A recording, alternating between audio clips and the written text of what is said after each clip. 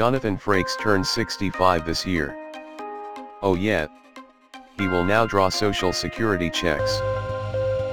Oh yeah. He is currently shopping for a good Medicare supplement.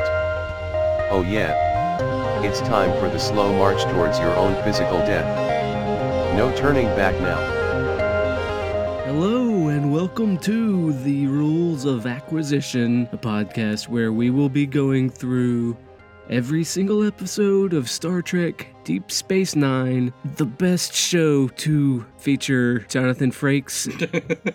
Maybe it's not the best show to feature Jonathan. No, yeah, it is because it's the best Star Trek. It's the best Star Trek to feature Jonathan Frakes. We'll say it. You get the best, you get the classiest Frakes goatee in this episode. Yeah, I'm sure no one will disagree on that count. With me, as always, is James Nolan. Hey, guys. And Hugh Crawford. Hello, gentlemen. And my name is Wade Bowen. And yes, we are talking about an episode titled Defiant. Yes, this episode originally aired on November 21st, 1994. It is the 9th episode of Season 3. And interesting enough, it is not called The Defiant. It's just called Defiant. I think it probably has a double meaning there. And they're really clever. yeah, it's so subtle, too. It's pretty subtle. Ronald D. Moore, folks. Oh, yeah. The IMDb description is as follows. Thomas Riker, impersonating Will Riker, steals the Defiant in order to fight with the Maquis. Sisko assists. Hey, that's spoilers, right? The Netflix just says William Riker shows up, and everybody's like, "Oh my God, William Riker! I love him. I love that shit." Sisko assists Gul Dukat on Cardassia Prime to prevent the ship from entering Cardassian territory. So, this is a weird episode for a few different reasons. I agree. Yeah, so that IMDb description just cuts right over the first act, which is all about Kira. Subterfuge, yes. Yeah, but Yeah, no, okay. Yeah, this is this was a weird episode, and then I had to sort of stop and think about how I was going to talk about it on the podcast. I think on the surface, this is a pretty fun episode, just all around. Yeah, I like this one a lot. Did y'all hate this one?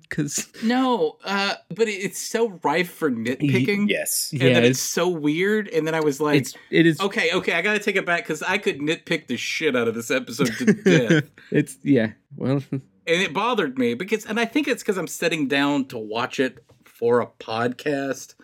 Really? Is that the best way? Should we do it? And so you start, but at the end, I wanted to step back and I go this is kind of this is one I remember from before. This is kind of like a rip-roaring episode with big consequences. I don't know. I feel like it's shit is stakes are high. And well, it has it has some stuff in it that I hate. Mm-hmm. Number one being the Maquis. It does have the Maquis. I think the Maquis is one of my least favorite Star Trek things ever. I don't like the Maquis, and I don't like the alternate crossover episodes. And I like both of those things. Right. So I don't like the Maquis, and this is just this is just Maquis to the max. To the max. But it's counterbalanced with things that I do like. I like Gul Dukat. I like the Cardassia Prime stuff. I like Sisko and Gul Dukat. I like Kira bringing out her terrorism knowledge. Yeah. So it's... How do you feel about Jonathan Frakes? I don't know if we've ever discussed this in a not comical way. What are your thoughts on Jonathan Frakes and Riker? First off, let's just get straight to the elephant in the room. The mutton chops. the removable mutton chops. Which is the biggest crime in the episode. That's okay. Is it its biggest crime or its biggest asset? I can't tell. Yeah, what's wrong with the mutton chop? No, okay. It's like an inside joke to fucking TNG even, I'm guessing. Well, okay, because he's got a goatee, because he's evil, I guess. Yeah. But one of the things that he had those mutt-fake chops when they were shooting. He didn't get those for this episode. He had those through the Next Generation too. Some of it. What do you mean? What? He didn't always have a full. Some of the times when Jonathan Frakes had a full beard as William Riker, he had the fake mutton chops on. He didn't always have a full beard when they were shooting. Because he wanted to sport in his free time a porn goatee. Yep. It was the 90s, man. Because he wanted Peter North's goatee. Like, he had to, like, wear... It was the 90s. Everybody had him. Peter North got him. He didn't start the trend. Why did Rick Berman just let him have a goatee? Continuity. Like, why? Like, just look... Actually, I don't know that he had the fake sideburns, but I want to say that he did. Some of our callers, I'm sure, know, but I feel like I've seen reference to the fake chops. Okay. So you could have just been imagining shit for the last 5 minutes. Yeah. Oh, yeah. Oh, okay. Okay. I just wanted to get I don't that know. You're straight. saying that the actor wanted in his free time. Right. Jonathan Frakes wanted a goatee, but this character Will Riker had to have a full beard. So when he would go in every morning, they would put fake mutton chops. Yeah. Okay. Yeah. And spirit gum on his... They did, because you can't have a goatee in Star Trek unless you're evil. Oh, I see your point. I see your point. Oh, because it's like we can't have him with a goatee. He's not evil. Yeah, I see what you're saying. Okay, it telegraphs like bizarro evil stuff because of what they've established in the original series. But the internal listeners, call in the number and tell me if I'm full of shit or not, because I want to say he did not have that. The mutton chops were not a device created for this episode of Deep Space Nine. They're a thing that were going on behind the scenes. Okay, so wait a minute. So Jonathan Frakes has a mannequin with the mutton, like where he keeps those exact same mutton chops resting in his dressing room. Yep. Like and he had to go to the Paramount Studios and break the mutton chops out of storage just for this appearance on this episode, probably. Well, same studio. Yeah, I'm sure. He had to go to like a storage locker on Paramount Studios and like open it up and say hello, old friend, to the mutton chops. I never thought I'd see you again, but here we are. So I know they wanted to have the reveal where Thomas Riker has different facial hair. I get that. That makes total sense to me.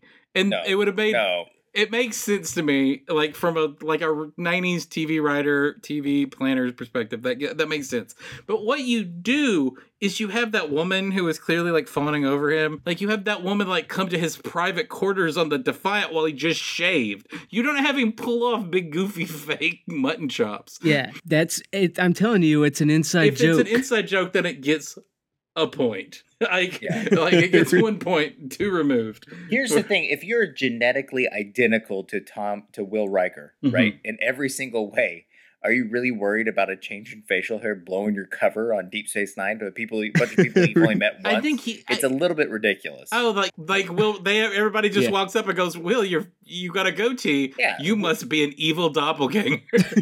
Right. It's absurd to me that the Maquis. He really isn't a terrorist, because a terrorist would know not to stress about those details. Yeah, you know what I'm saying? If Kara was running that outfit, she'd be like, "Don't worry about the freaking spirit gum and mutton chops. We have to plan this out." You know, right? You're focused on the disguise, and it's not like Tom Riker ever had the goatee before. I went back and I rewatched that Next Generation episode. He's got the Riker beard. You're a good man, Wade. Yes. And thorough.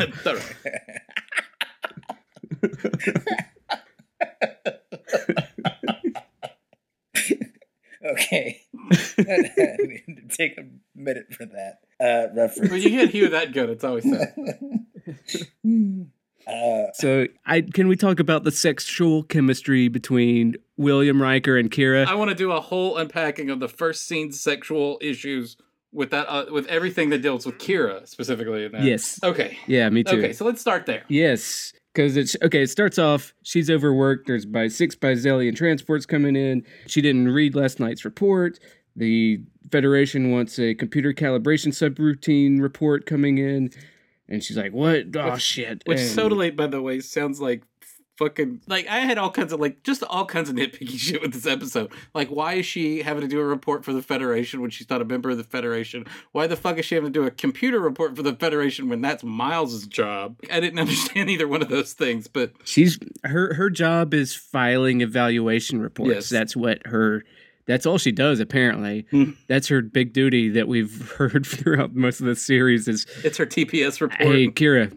Yeah, she's got TPS reports out the ass, and it's really rough on her. So Bashir comes with her with what sounds like a totally reasonable fucking thing, and then she shouts him down. Yeah. And then he's got to get supplies from Vulcan to Campor 3. Yes. Then he basically summons like special medical powers that we didn't know, like my secret medical. Oh no, like secret like no. That's always been a case. That's going back to the original series. Yeah, The and, like, chief medical officer He basically sent her home and said, "Take 2 dicks and call me in the morning." He made her go to a holosuite. Yeah, that's not like they made that up for this episode. They've got you've got like Bones doing that to Kirk. I know, and that's happened in TNG. And can that happen in real naval organizations? Fuck no. Where a ship's doctor? Yeah, I think can't- so. Like the ship's doctor can. Well, in Star Trek naval, it's definitely that the ship's doctor. I want to know has. in real life, can a ship's doctor I don't relieve an officer, commanding officer of their duty Wait, if they're I think medically? Wade is right. In real life, they did because Bones had a sassy relationship with Kirk, and that's totally. You're right. That's embedded in there. But no, a doctor cannot sideline an active commander in the middle of like. It happened to Picard. I'm saying in Star Trek world, you're right. I'm saying in like real. She's like, you got to go to Ryza and fuck Vash the I'm Stampede. talking about the real world. I'm saying a doctor couldn't have went to General LeMay and told him to go take shore leave, and nobody can tell me not that I can't make you do that. Right. No, that's probably true. Really? But a doctor could. I'd really like somebody to tell us about that because I think a doctor can say you're unfit for duty, you're exhausted. Yeah, but that has to go with. I have to relieve you. I mean, there are certain things you but I don't you think. can't relieve like in the Navy a ship's doctor. But by the way, she didn't have a medical issue. He basically said she needed a night off and a dildo. That was essentially he sent her to a holosuite. Yeah, but that's Star Trek for you, man. That's I like, know. that's not like out of the ordinary for Star Trek at all. I know. It's just funny. And he gives her some Carvino juice, a Lorvin crackers, a holosuite, a Jumjaw stick, which is a penis, and gambling tokens. Yes. Because that Jumjaw stick looks a little bit different than the other ones, maybe, but it even looks even more like a turtle penis. it looks like a rat penis chocolate candy thing that I was given one time. I was playing D&D with a guy, and his wife had this stuff from China that they brought back, and they gave me a rat penis. I tasted it. It was nasty as hell. It had a bone in it. Wow. And it looked just like that Jumjaw stick, except it was on a stick. So should we just call the podcast now? Yeah. I ate a rat penis one time, and it looked just like a Jumjaw stick, except it wasn't on a stick. I actually kind of nibbled at it, and I was like, this is gross, and there's bones falling apart in it. It was nasty. My whole thing with him relieving her of duty and telling her to go to the holosuite, which we all know what that means, is that it wouldn't be a problem if it wasn't coming from the biggest creep on Deep Space Nine. I don't know. I thought that was like one of the better like Bashir scenes that we've seen so far. It doesn't matter. Okay. Him being Okay. It's assertive and a dog. I mean, it's I guess None of these things are particularly problematic. So No. I'm not. My critique is like a more different thing. So they're setting up a tone that is saying cleverly and without ever putting it into words that Kira needs to get laid, right? Yeah. And then And then at Riker the comes apex of up. that, you enter in Will Riker, who is like smooth as honey and has given her the full Will Riker. Oh yeah, his first line is like, "I hope you have room for the unexpected." Hope you've got room for the unexpected. Yeah. Cue the shitty music. Because I went back and I watched the Next Generation episode with Tom Riker, and you know what? I got to the cold open where they revealed the clone or the transporter clone, and then they got to the theme song, and I was like, "Oh, let me skip ahead." And I was like, "Wait a minute, this song, I am gonna listen to it because it's fucking awesome." Oh, yeah. And there's like, "Oh my god, Deep the Space score Nine to is it. the Next Generation Star Trek theme song is So great." she gets Riker. Sorry, And then she... sorry, sidebar over. Your love of the... DS9's theme song It sucks. is the worst of all of the... No, it's the second worst of all Yeah, of these yeah. Star Trek theme Yeah, songs. yeah, like, whoa. You would be completely wrong Yeah. in saying this story. Some people love it. Some of our listeners may Some love people it. love Enterprise's theme song, too. No, they don't. No, they don't. No, I call in, people. There's one guy. Call There's in, one guy. asshole. I know one asshole out there. Call in. Okay, okay, so the next time we see her, after the long intro, you then get, which is 2.5 minutes long because I downloaded it the other day, So, and then when it comes in, she might as well have come into the ops singing like I'm walking on sunshine. She's all like happy and giving people like finger guns and everything. And everybody's like, and yeah, Dax is like, what's going on with you? And she's like, oh, Will. She calls him Will. It was like, Will. who's in the office? Like, They are Will Riker. They and are. Dax, They are giving every indication. Dax is like, that got fucks. Yes.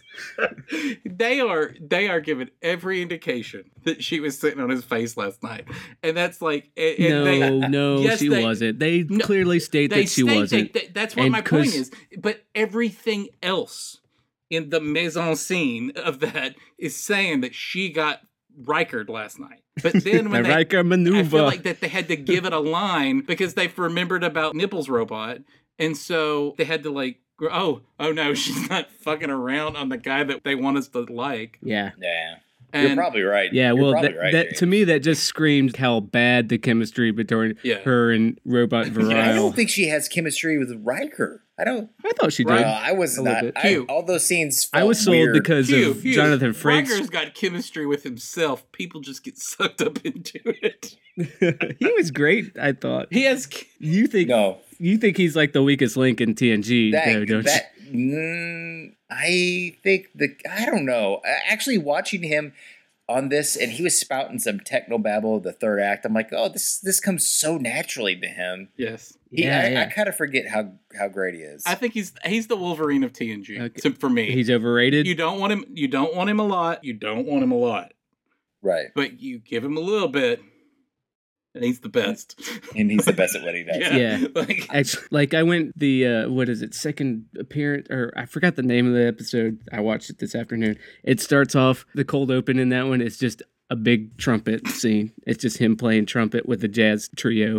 It's like, oh my God. Excuse me, trombone. Yeah, trombone. Sorry, trombone. Thank more you. Sexier. More we don't need. I didn't need anyone calling in for that. No, but you call in for anything else, but don't tell me trade the trombone. Yeah, and it's a more erotic horn. Yes. So that's what I think. And then so at no point did it not seal the deal that they had done it. But then they go, oh no, I didn't. We just talked, Kira. I didn't fuck him. So I don't really know what the point. I guess that she fell in love with him, or she was smitten with him. Yeah. The point is that Robot Virile sucks, and I was like, every romance is better than the ones they give. I guess you're supposed to think that she went home back to her apartment and fired up the Hitachi magic wand. I believe that's probably what happened. Okay. Yeah. Next time she was with Virile, she called out Riker. Moving on to how great some of the high points of the episode, the Dukat Cisco stuff. Can we talk about that for a little bit? I think. Oh my God. Oh, that was great. I think it's sort of weird because every once in a while they'll throw a Dukat episode where they show him in a favorable light as like a decent. Here he's like a father who's bemoaning how his son will remember this day, his 11th birthday. His son's 11th birthday. He wanted to go to the amusement center at Lacarian City. And it's not a loaded... And the Cats in the Cradle starts playing in the background. Right, exactly. But I never had the time. I told him, this year will be different, Mikor. This year, I will make It's not like a loaded, premeditated story, it doesn't seem. You know, where like everything with Dukat seems like a chess move, like a premeditated chess move. And then this is like a one candid moment where he tells us, the audience, and Cisco what's on his mind. And it turns out it's his son and how he'll view this day. And it's an odd thing that they do with him. And I think that it worked really well in this particular instance. Yeah, because Cisco, when Cisco's like, oh, you have an 11-year-old son, let's bond. And his eye, Cisco gets almost Avery Brookie, ooh, let's talk about good children or whatever. And I don't mean that in a weird way. Just yeah, I got you. Never mind. He's like, oh, okay. And then maybe one day they'll forgive us when they see that we were doing the right thing. And Dukat's, I don't know. It just sets up human societies and then Cardassians. And it was what I liked about it is that this episode, because the Riker stuff is just window dressing. Like once you get in, you're like, oh, this is the meal.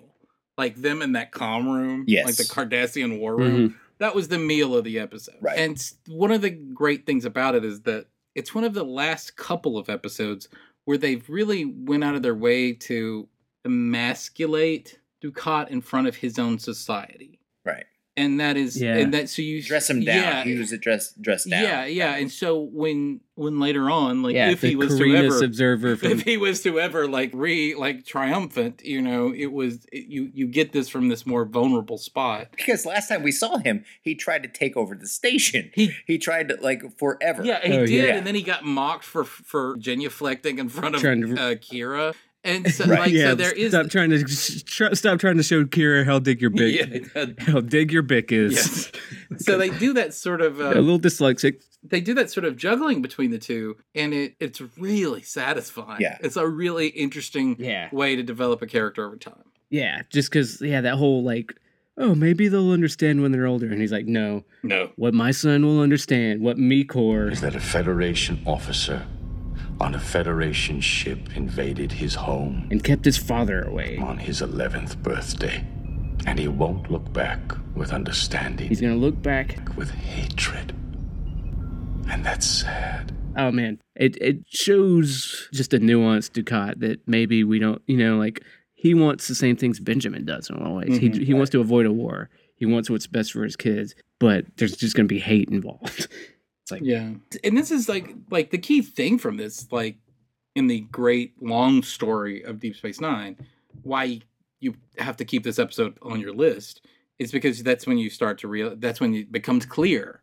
It becomes like not just tacit, but like, the text that the Cardassian people are actively trying to sideline Dukat to provoke a war. The Obsidian Order specifically, yeah. In this instance, but then that's gonna. I mean, but that. They're doing a very thorough plot, and so that he's a vulnerable man in the eyes in the Cardassian but this is order, like so not specifically aimed at him. It's just at the Central Command. Even the Obsidian Order has its own games running behind. Sure. But I mean, he's the you're right. But it's the face of Dukat, and that there's so much that's being like sort of like the face of the military arm is Dukat. Yeah. I mean, you're right that is so that there is this thing going on. Yeah, and that the smart play for anyone. And Sisko picks up on it, is to like protect Dukat because you don't want to have to deal with those guys. Yeah.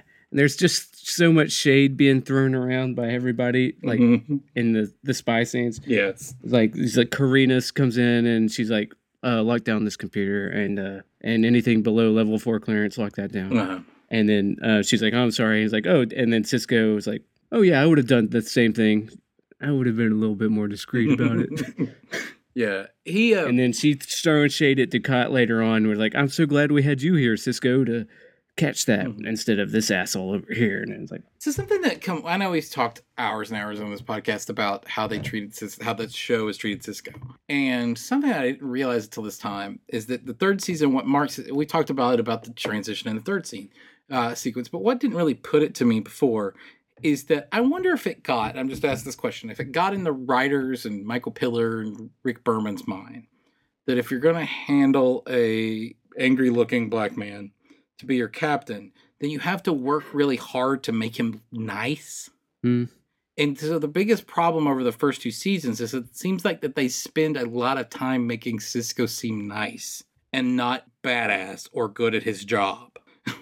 And so this is the first time that you're seeing a Sisko who's effortlessly nice, but also just kind of great at his job. And not in a because everybody's telling us and because the plot falls into his lap, but because you actually get to see sort of the tools of his intellectual sort of abilities. Right. You see him negotiate, you see him make decisions, compromises. Like at first where he's just like, okay, well, fine, take me to Cardassia. None of us want a war. And the way, just like the political thing where they set up, well, he took the Defiant because Thomas Riker shoots Kira and runs off with Kalita and Tamal. Yeah. And so they're like, well, Dukat's like, oh, what do I care? And they're like, no, he took the Defiant. He's a Maquis. And Dukat's like, oh, fuck. Because what's going to happen is they're going to bring a fleet in and you're going to bring a fleet in because we're not going to buy your, oh, it's a transporter clone and we fucked up. I'm sorry. Help us. It's got to be a joint endeavor. It's like, no, Central Command's not buying that shit. So we're going to have 2 fleets. Shit's going to go wrong in the demilitarized zone. Somebody's going to make a mistake and we're going to have a war. And, nobody wants that. And then Sisko's like, well, fine. Just take me with you. I know the Defiant. And we've talked on this podcast, we argued about the Defiant's origins and everything at some point. Mm-hmm. And we finally clear up, the reason that Sisko knows all about the Defiant is because he was running the shipyard where they built it, assuming in his time between Wolf 359 and I was like, did that scan right? Deep Space Nine. That's what I was wondering. Like, Okay, can I invite you guys to Angry Nerd Corner just for 1 second? Well, I'll mosey over. yeah, come on and have a nice, comfortable seat, grab a drink, because I think we're about to get angry and nerdy. I have a quick question. The first episode of this season, the Sisko brings the Defiant into the picture. At no point does he say that he personally helped design it, Nope. right? nope. So this is, He hints at it. but they retconned that into this, right? I don't think I don't think there's any clear, definite retcons because there's. Well, he says explicitly, "I helped design that ship. I was in charge of the shipyard." Right. So, But I'm there's trying nothing to- in when he goes back and when he pulls up within the Defiant in episode 1 of this season, he never says he didn't help design Well, it. I guess He yes, says that he knew about it. right, and but we don't know how he knew deeply about it. flawed. It's a deeply flawed ship that doesn't work, and that's why they just let him have a commander of a shitty space station have it because they weren't going to use it He anyway. does basically say in the first episode, they're like, well, why did they give it to you? And he goes, oh, because it's a piece of shit. Yeah, that's my point. That's So, my like, point. It showed no real pride in it. Right. And so it's a weird that here he's just like, all of a sudden he blurts out, but it's mine. I helped, it's. You can. Isn't that weird? You can say that maybe he's lying. I think it all scanned pretty clearly to me. Okay, it's like, okay, Wolf 359 happens. His wife dies. He's fucked up about it. They put him, okay, you can run the shipyard.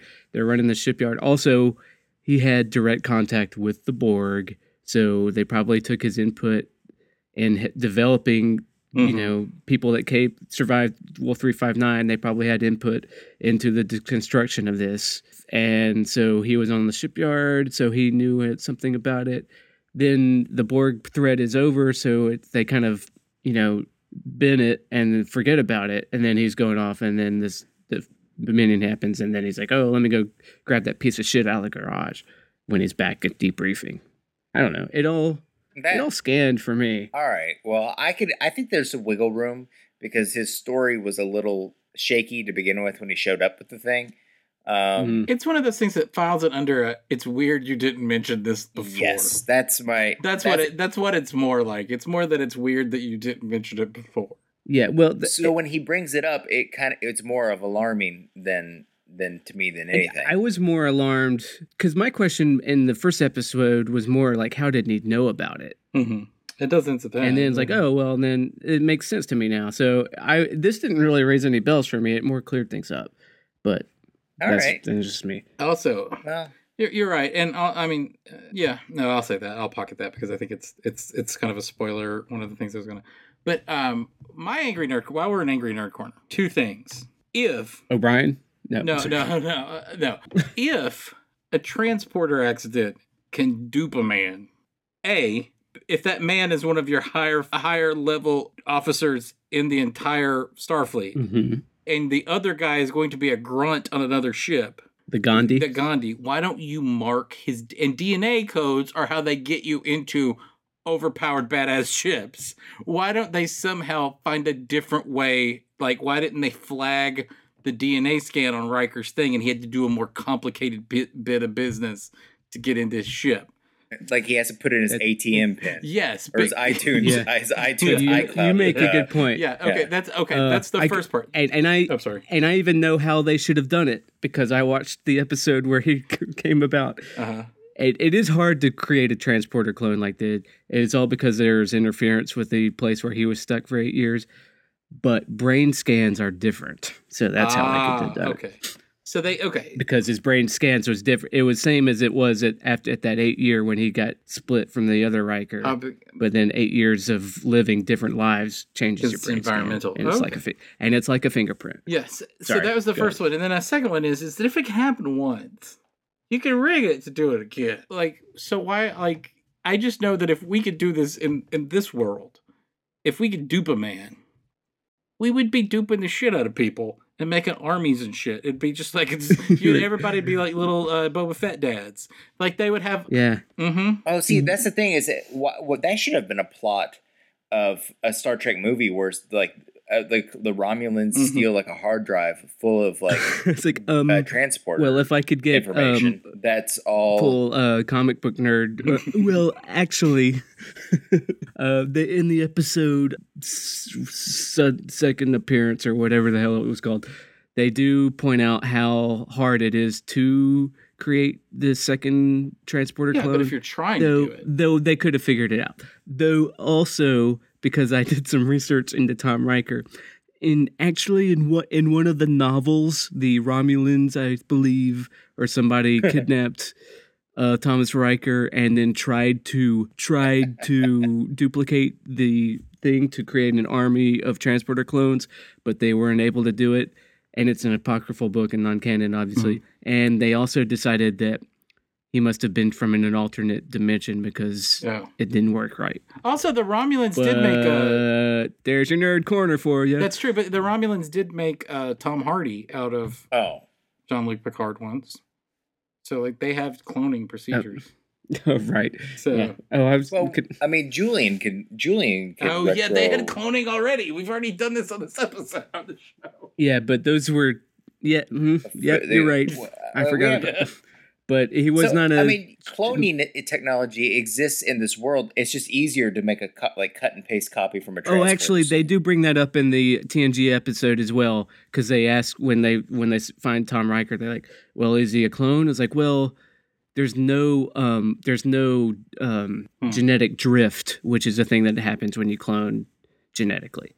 So they did their due diligence in that TNG episode. There's no, if you're cloning like what Bashir grew in the. Also, the person that wakes up is like a newborn babe, right? Like Thomas Riker had all of Will Riker's life memories. Yeah, I think so. He had his hard drive. Yeah, he had his hard drive until they separated.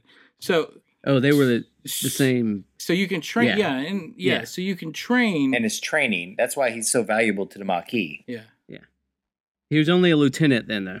He had that Starfleet. Yeah. And that's why Kira dresses him down. That's why Kira dresses him down later in the episode, and we can that's a good segue into that, really. Yeah. Where Kira dresses him down because she knows that if you're a terrorist, you you take what you can get it. You don't take unnecessary risks, and you don't be choosy about who you kill. Right. Yeah. And actually, that was one of my favorite parts about this episode, because I'm always saying that her background as a resistance fighter should be coming up more often. Yeah. It's like a permanent trauma that she should always carry with her, because that's how that works. Mm-hmm. And here she is worried about spreadsheets. You're all about politics, when if you're a terrorist, you'd be about hurting Cardassians. That and that he's trying to work through your personal shit. It doesn't make any sense. Yeah, and terrorists don't get to be heroes. Yeah, I feel like you're trying to do this to make your mommy love you. And then he's like, "We'll see." You're trying to do this to imprint on the world that you were different than Will Riker. Like, terrorists don't have the luxury of having those kind of goals. They're very objective oriented, and you got as much as you could do, and then just ask the Viet Cong. Just ask the Viet. The Ho Chi Minh would always say, "Don't try to prove your clone existence." And if you're a former member of the Viet Cong, be sure to leave a voicemail and let us know your thoughts on this episode. And that whole her condemnation of him and everything was great, but in the end, he was doing the better thing. That's his whole point. You don't get to be a hero. Terrorists don't get to be a hero. And he's like, we'll see. And then he kind of does, because he reveals the Obsidian Order's plot by giving over the stuff to Dukat. Yeah, and he also, it's... So he is a bad terrorist. Yeah. But that's a good thing. Hey, I'm not pro-terrorist, so kudos for him for being a bad Hey, buddy, when we're leading the anti-Trump terrorist cell, you're going to want in, buddy. Oh, I'm sorry. But, no. Well, thanks for just getting us flagged on the NSA. By the time this thing goes up, thanks, James. Yeah, thanks a lot. I'm just thinking about the clicks, man. The opinions of James Nolan do not reflect. About the clicks. We need the clicks. We need the downloads. But yeah, so I don't hate the Maquis, and I think that the problem with the Maquis is that they sort of have a point. But I like watching people put good energy into dumb things. And I think that that's I think that's what you get to watch there, is that these people feel really passionate about it, even though it's obviously from our perspective, which we're seeing it through the Cisco and Friends perspective, it looks dumb. But it's fun to watch people do that, but and make these sort of dumb decisions. I guess that the biggest tension for me was the possibility that the Defiant could be destroyed, and watching Cisco manipulate every little turn to not manipulate per se Dukat into turning on his people, but just using every little bit of emasculation, every little bit of new detail to pull Dukat further into like a little, and to get in his way and getting the Defiant back and getting, all of those sort of things that ended up happening, and then being able to sideline Will Riker, argue for his imprisonment but not his death, and just basically getting the best out of his hand. Yeah. And that was so sad. Like, that's what I haven't seen in an episode before. Yeah. So as far as with Cisco and Avery Brooks, he hasn't gotten to do that kind of stuff where you get the feeling that he gets to walk away with like a James T. Kirk like smirk. Unfortunate, a Kirk smirk. He gets to walk away with that, like, a little smirk, and maybe did they use eyelight on him? Like, they could have shined a little eyelight on his eyeballs, just like they do him, and like it would have felt like that. Like it was like he was that kind of smart, old school leadership role that I've been crying for them to do with him. Yeah, and it sets up some of the themes that are dealt with later on in DS9, where when he's talking to Dukat, it's like, all right, you have to sacrifice some of your ideals. Like, you have to sacrifice your Cardassian justice for the pragmatic solution to this. Yes. Because, okay, your justice, because, all right, I'll let you take Riker, but I know Cardassians love to kill people in trials. You're going to have to agree to not kill the guy if you want the info on the Defiance logs about the Orion system and all the shit that the Obsidian Order's pulling. Yeah. And so all told, this is a good episode. Yeah. But I felt like, I love this episode. It was just like, everything was like, I was letting little shit like get on my nerves. And that was like, I had to slap my stuff. I like this a lot. And going back, and then it ends with we'll definitely see him again. Which we totally don't. No. Kira's like she's, Tom, he kisses her, and it's a more charismatic and more, there's more in that kiss than all the Bareil shit. Like, this is another. No way. I hated that kiss. I loved it. I liked all their chemistry better than I did her and Robot Pope. That was, what chemistry? That was so weird. She looked like when she was like bracing for impact when he closes in on her. Okay, but I completely disagree. By chemistry, I mean Jonathan Frakes' charisma as opposed to the 1979 Elephant Man. It seems to me that even if you may not like him the way you want, do you not think that the character Will Riker, played by Jonathan Frakes, is not a swinging dick? Like, I think he's got that works. That's one of the few character traits that they started out the Next Generation with that work. Maybe that works with some of the Troy stuff and the actors that play Troy, but like the Kira and the Nana, it wasn't happening for me. And I felt like I was like, oh, just don't kiss her. I don't think don't just assume that that's what she wants. That's not cool. I was cringing the whole time. And in the context of the whole series and the arc and where Kira is actually supposed to be, it is pretty bad because she's pretty committed to Bareil, and she's, by all accounts, in love with him. No, it's just like by what we've read on the page. I mean, he just basically charged at her, and because like he was going to a Cardassian he is like, prison for the rest of his life. He was just like, it smacked of weird desperation. Yeah. I did not enjoy the kiss. And the other kind of weird thing about that is, going back to the TNG episode, that episode, for all of the Kira and Riker shipping or whatever, the original TNG episode with Tom Riker is all about him and Troy. Like, that's all about Troy. It's just them. It's all about their relationship. And we've talked a lot of shit about Thomas's relationship with, like, does Thomas? Yeah, because when he disappeared, when he was stranded, he was still with Troy. And then Will Riker got a commendation for the evacuation that left Tom stranded, and then that's when they broke up so he could pursue his career. and Tom Riker's been burning a torch for her for 8 years, and that's that was what's been the path keeping not him going. taken. Thomas Riker was the path not Yeah. taken with Deanna Troy. Oh, okay. Oh yeah. Right. And it's actually really good. Yeah, there's some good stuff because at that point they hadn't unpacked. They mentioned that they were a couple in the pilot Yeah. at Encounter at Farpoint. Yeah. And then they don't deal with it for like 3 years at all. Yeah, first And then like the Thomas Riker episode is like one of the That's few like times that season 6. Yeah, they address it like head on what Yeah. exactly happened. and it's pretty, and his whole kind of exit from that show, and they never get back to him on that show. Never get back to him on this show. Spoilers, I never do on this one. Though apparently, because I did some research on that, Jonathan Frakes later on in by season 6, he was like petitioning Yes. Ronald D. Moore to bring Tom back. Yes. Yeah. But it was also on a list of pitches that the They writers just do not want. did not yes. want to see at all. I was going to say that. Yeah, Yeah. they the list that they sent out in season 4, which is season 3, so they were season 4. They sent out a list to all of the freelance writers, and I guess they do this every year, about stories that they are not interested in seeing, and Thomas Riker episodes were one of them. right. So even though they said, and even Ira Stephen Bear, I guess at the time, gave an interview and said that he assumes that Riker will be back, Tom Riker will be back on the show. But yeah, no. And I kind of wish they did bring him back, Not me. because I'm fine. he's on a labor camp, and Kira explicitly says, Says, I'm going to free you. "We won't forget about you," and they forget about I think him. they wrote a book about it. Well, and that, There's a book. oh, of course they did. There's a couple of books, and then there's I'm also sure there's 10 books about that one event. and there's books about Riker's guilt over him becoming Maquis. Will Riker has guilt, and then when he learns that he sacrificed himself for Kalita and Toenail or whatever, that he was like, "Oh, okay, I feel better." But So yeah, whatever. the whole Thomas Riker character, I sent you guys that article. You know what I'm talking about? The backstory behind the Thomas Riker character itself. I did not read that. Oh my God. Did I get that? No. Yeah, there's a whole backstory. It's a holiday week. I don't know. Okay, well, what happened is when they were making the Next Generation, they came up with the idea of the Thomas Riker character as a way to take over Yes. for. Okay. So what would happen?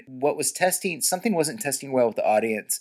The fact that you had this commander who was second command of the Enterprise and always turning down his own command, and it didn't make sense story wise. So what they were going to do, they were going to promote Will Riker to have his own ship, have Data be the first officer, and then have Thomas Riker be the lieutenant. Oh. Take Data's place, And apparently, that way you keep Jonathan Frakes on the show, but he would be. yeah. It was a way to upgrade the caliber of your first officer as a character because they felt that Data was a superior character for first officer stuff. And he was just a helmsman. Yeah. Right. Well, they were going to kill Will Riker and replace him with Lieutenant Tom. They talked about that as well. Right. So Apparently, yeah, yeah. it was like a thing that it was Tom Riker was like a tool to give Frakes less screen time. Well, TNG has a Frakes problem where Right. And that was one of the things where they tried to like Yeah. they tried to give Data more screen time by having him be because in the number one. first season they're trying to make him be Kirk, the Kirk of our minds, swinging dick Kirk, and where smart guy Kirk would be played by Patrick Stewart. But then Right. Patrick Stewart then overpowered the show, and he wanted to be the swinging dick and the smart guy and the everything, and they just kind of went along with it because it worked. And because, Patrick Stewart's awesome. Mm-hmm. So they did that. And then, what do you do with the bearded, now kind of paunchy guy? What do you do with that guy? Because when they hired him, he was like a young, bright-faced guy, but within a year, he looks like you'd meet him after college, 3 years after college, you go, hey, what's happened to you, man? Is everything okay? and that's fine. He makes it work for him. He owns it by the end of the show. It's like I'm working for my dad's insurance company, man. It's cool. But that's okay because I'm getting late all the time, and I play my trombone. I got plenty of time. I got a great life here. You're like, oh, okay. I got a trombone. You know what chicks dig, man? Trombone. Yeah. I'm laying the trombone. And not no synthetic trombone. I play the fucking trombone. But so I that's an interesting story, and I think that Ronald D. Moore specifically wanted to tell a Thomas Riker story. So I don't know if he felt that maybe Ronald D. Moore pitched that story for TNG. I don't know. But Right. yeah.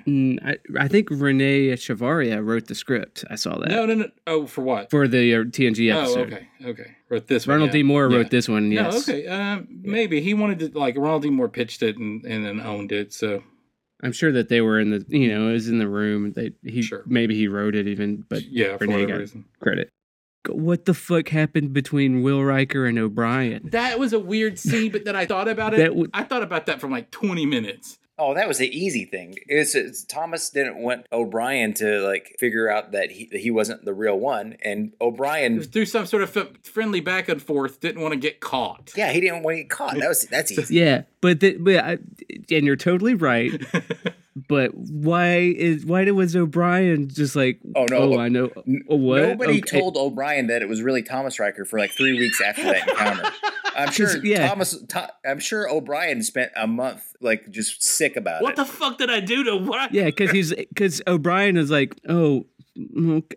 I wish he was crying when he walked out. I would like to see little tears coming out of his eyes. He goes back to his quarters and tears up the pictures of him and Riker that he has. Right. Yeah. Or just a close up to his clenched fists, like crying, like. Yes. What did I do, man? I thought we were friends.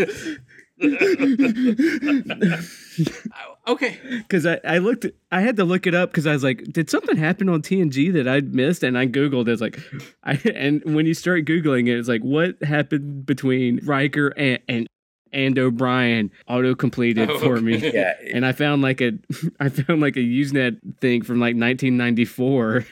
And they're just like, yeah, there's a lot of people, and then like, yeah, what the fuck? That's like one of the big questions, mysteries. Like, and they're like, no, it's just Riker was running interference, and he decided to pull a big story, and then O'Brien. It was his only real obstacle because no one really knew Will Riker, but O'Brien. Well, Dax almost caught him. Yeah, because he goes in and he tells Sisko, I won all of Quark's Latinum, and I got a date with a Dabo girl, and then Sisko's like, well, my son's dating a Dabo girl, and Riker's like, well, okay, I won't go to there, do that then. And then Dax comes out, it's like, I loaned you 3 strips of gold Latinum last time. You gonna lose it all again? And he's like, and I don't remember that because I was drunk. So it makes sense. But and when he gets into the Defiant, I'm just saying, Jonathan Frakes did a great job for me. Like, he's visibly nervous, and when he sees O'Brien, yeah, I thought he did a fine job. It is a fine job. And I don't think that like that. My problem is not how he handled it, but like part of me was like, why didn't O'Brien just say, like, what the fuck's your problem? We don't have any beef. What's your deal? Like, that's the natural response to that. Yeah, that's what I wanted. That was what made me so question. Like, he walks out and they show him walk out of the Defiant, and he's like, what was that about? But if he just was walking out and stopped us, it's like, what the fuck? And just like goes back or is bitching to Keiko about it. It's like, I didn't do anything to him, and what's his fucking problem? Or something. Yeah, it's. But he's a subordinate. He doesn't talk back to the brass, I guess. But I was wondering why he just took it and was. Yeah. I'm beyond ready. Okay, if nobody took a peek at this week's, I did not. You guys have. I didn't either. Okay, you guys want to venture a guess on the rating? 7.8. I'll go. I bet it's 8.1. I bet it gets the Riker bump. Good call. It's we got 652 votes on this, and James hit it right on the head. Oh shit! It's 8.0, but that is quite. The fact that we have that many votes, period, does mean we do get the Riker bump. Yeah. And that is unusually high. However, one of the IMDb commenters... Plankton Rules? It wasn't Plankton Rules. Ah, shit. There's only one user review for this that's written out, and it's 1 star. And it says, great beginning, horrible ending. It says it makes the case that this episode should have been a 2-part episode, and I could kind of agree, but I don't like the ending. I liked. Like I like the way everything came together. Yeah, I mean, you could have stretched it out, but I thought it did fine. Yeah, I disagree with that, but okay. Yeah, I mean, I disagree with the not Plankton Rules. So next week, oh my god, next week, we get Laxana, we get Nipples Barile. All right, we get a lot of Keiko. It's a love potion episode.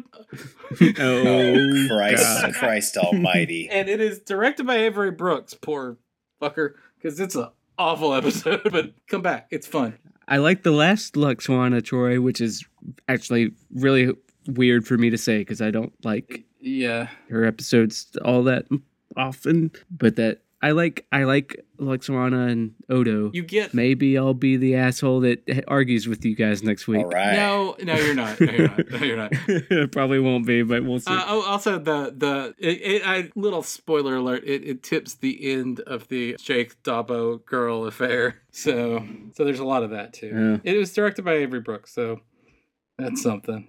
All right. No death sentence, huh? That must have taken some doing. Some. Give me a moment. Hello, how's it going? Hey everybody, this is Wade. You're one of three. Sorry, didn't mean to get into Borg designations here. This is not that kind of podcast. This is a Deep Space Nine podcast. Nerd check. What the hell am I talking about? Anyways, normally this is the part of the show where we would take your voicemails and answer your emails. But you know what? We're not gods, people. It was a holiday weekend. Things got out of hand. Well, they didn't get out of hand. I'm not hungover or anything. Just James and Hugh have kids. They've got a lot of responsibilities. I had things to do, not responsibilities. But you know what? I got a life. I got shit going on too. So I'm really sad to say that we didn't get around to recording the voicemail segment for this week, but we did get your voicemails.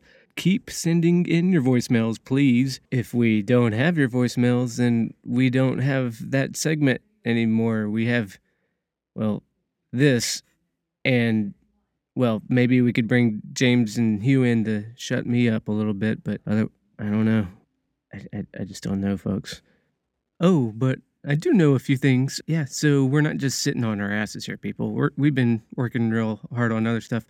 Sorry we didn't get to your voicemails. We do have coming up some extra spin-off supplemental podcasts. Not even about Star Trek. What the hell? But I mean, we like other stuff too. I don't know. What are you into, man? What are you into? I was into Lost back in the day. We got this podcast coming up on Lost, I guess. Do people still care about Lost? I don't know. It was kind of a big deal as far as television back in the aughts, remember? And then everybody forgot about it because the ending sucked real bad. You remember back when Lost was a big deal? I do. James just forgot about it and then just rewatched it recently, and Hugh had a lot of questions. So we recorded a whole little podcast where we're explaining Lost to Hugh, and I could tell you a lot more about it, but hey, why spoil the mystery and the whole puzzle of it? Ooh, remember that's what Lost is. I hate J.J. Abrams mystery boxes. Oh, that's a whole other thing. You know what? Maybe I should shut up about that. And remember, we'll do voicemails again. Yeah, okay. I promise. But yeah, anyways, like what you've got next week, we'll go ahead and we'll get you some good voicemails in. We want to hear all what you have to think about how great we are, what assholes we are, or what about you think about the show, our show, Star Trek, Deep Space Nine, Voyager. We'll listen to it. Anyways, but yes, go ahead and give us a call. That number again is 917-408-3898.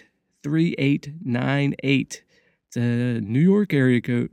You don't care what area code, unless you're international. In that case, you can record just some audio file and send it to us at rulesofacquisitionpodcast@gmail.com. Yep. So anyways, hopefully you know the drill. You know that we love you, or I care deeply for what you do for us, i.e. download. No, I mean, you as a person, you seem like a wonderful person. You're all lovely people. We want the assholes to call so that we can give them the business. Oh, do you hear that bell? That means I gotta go. Give us a call again at 917-408-3898. And thanks again for listening. Do all the stuff that you're supposed to do with podcasts. Thanks. Bye. Back to now the regular scheduled ending. We'll get you out of there, Tom. I promise you that. Got some bad news, Tom. Tough shit. Join us next week for what episode next week, James? Fascination. Okay, his name's Fascination. That's it for the Rules of Acquisition. Thanks for listening. 3 to beam out.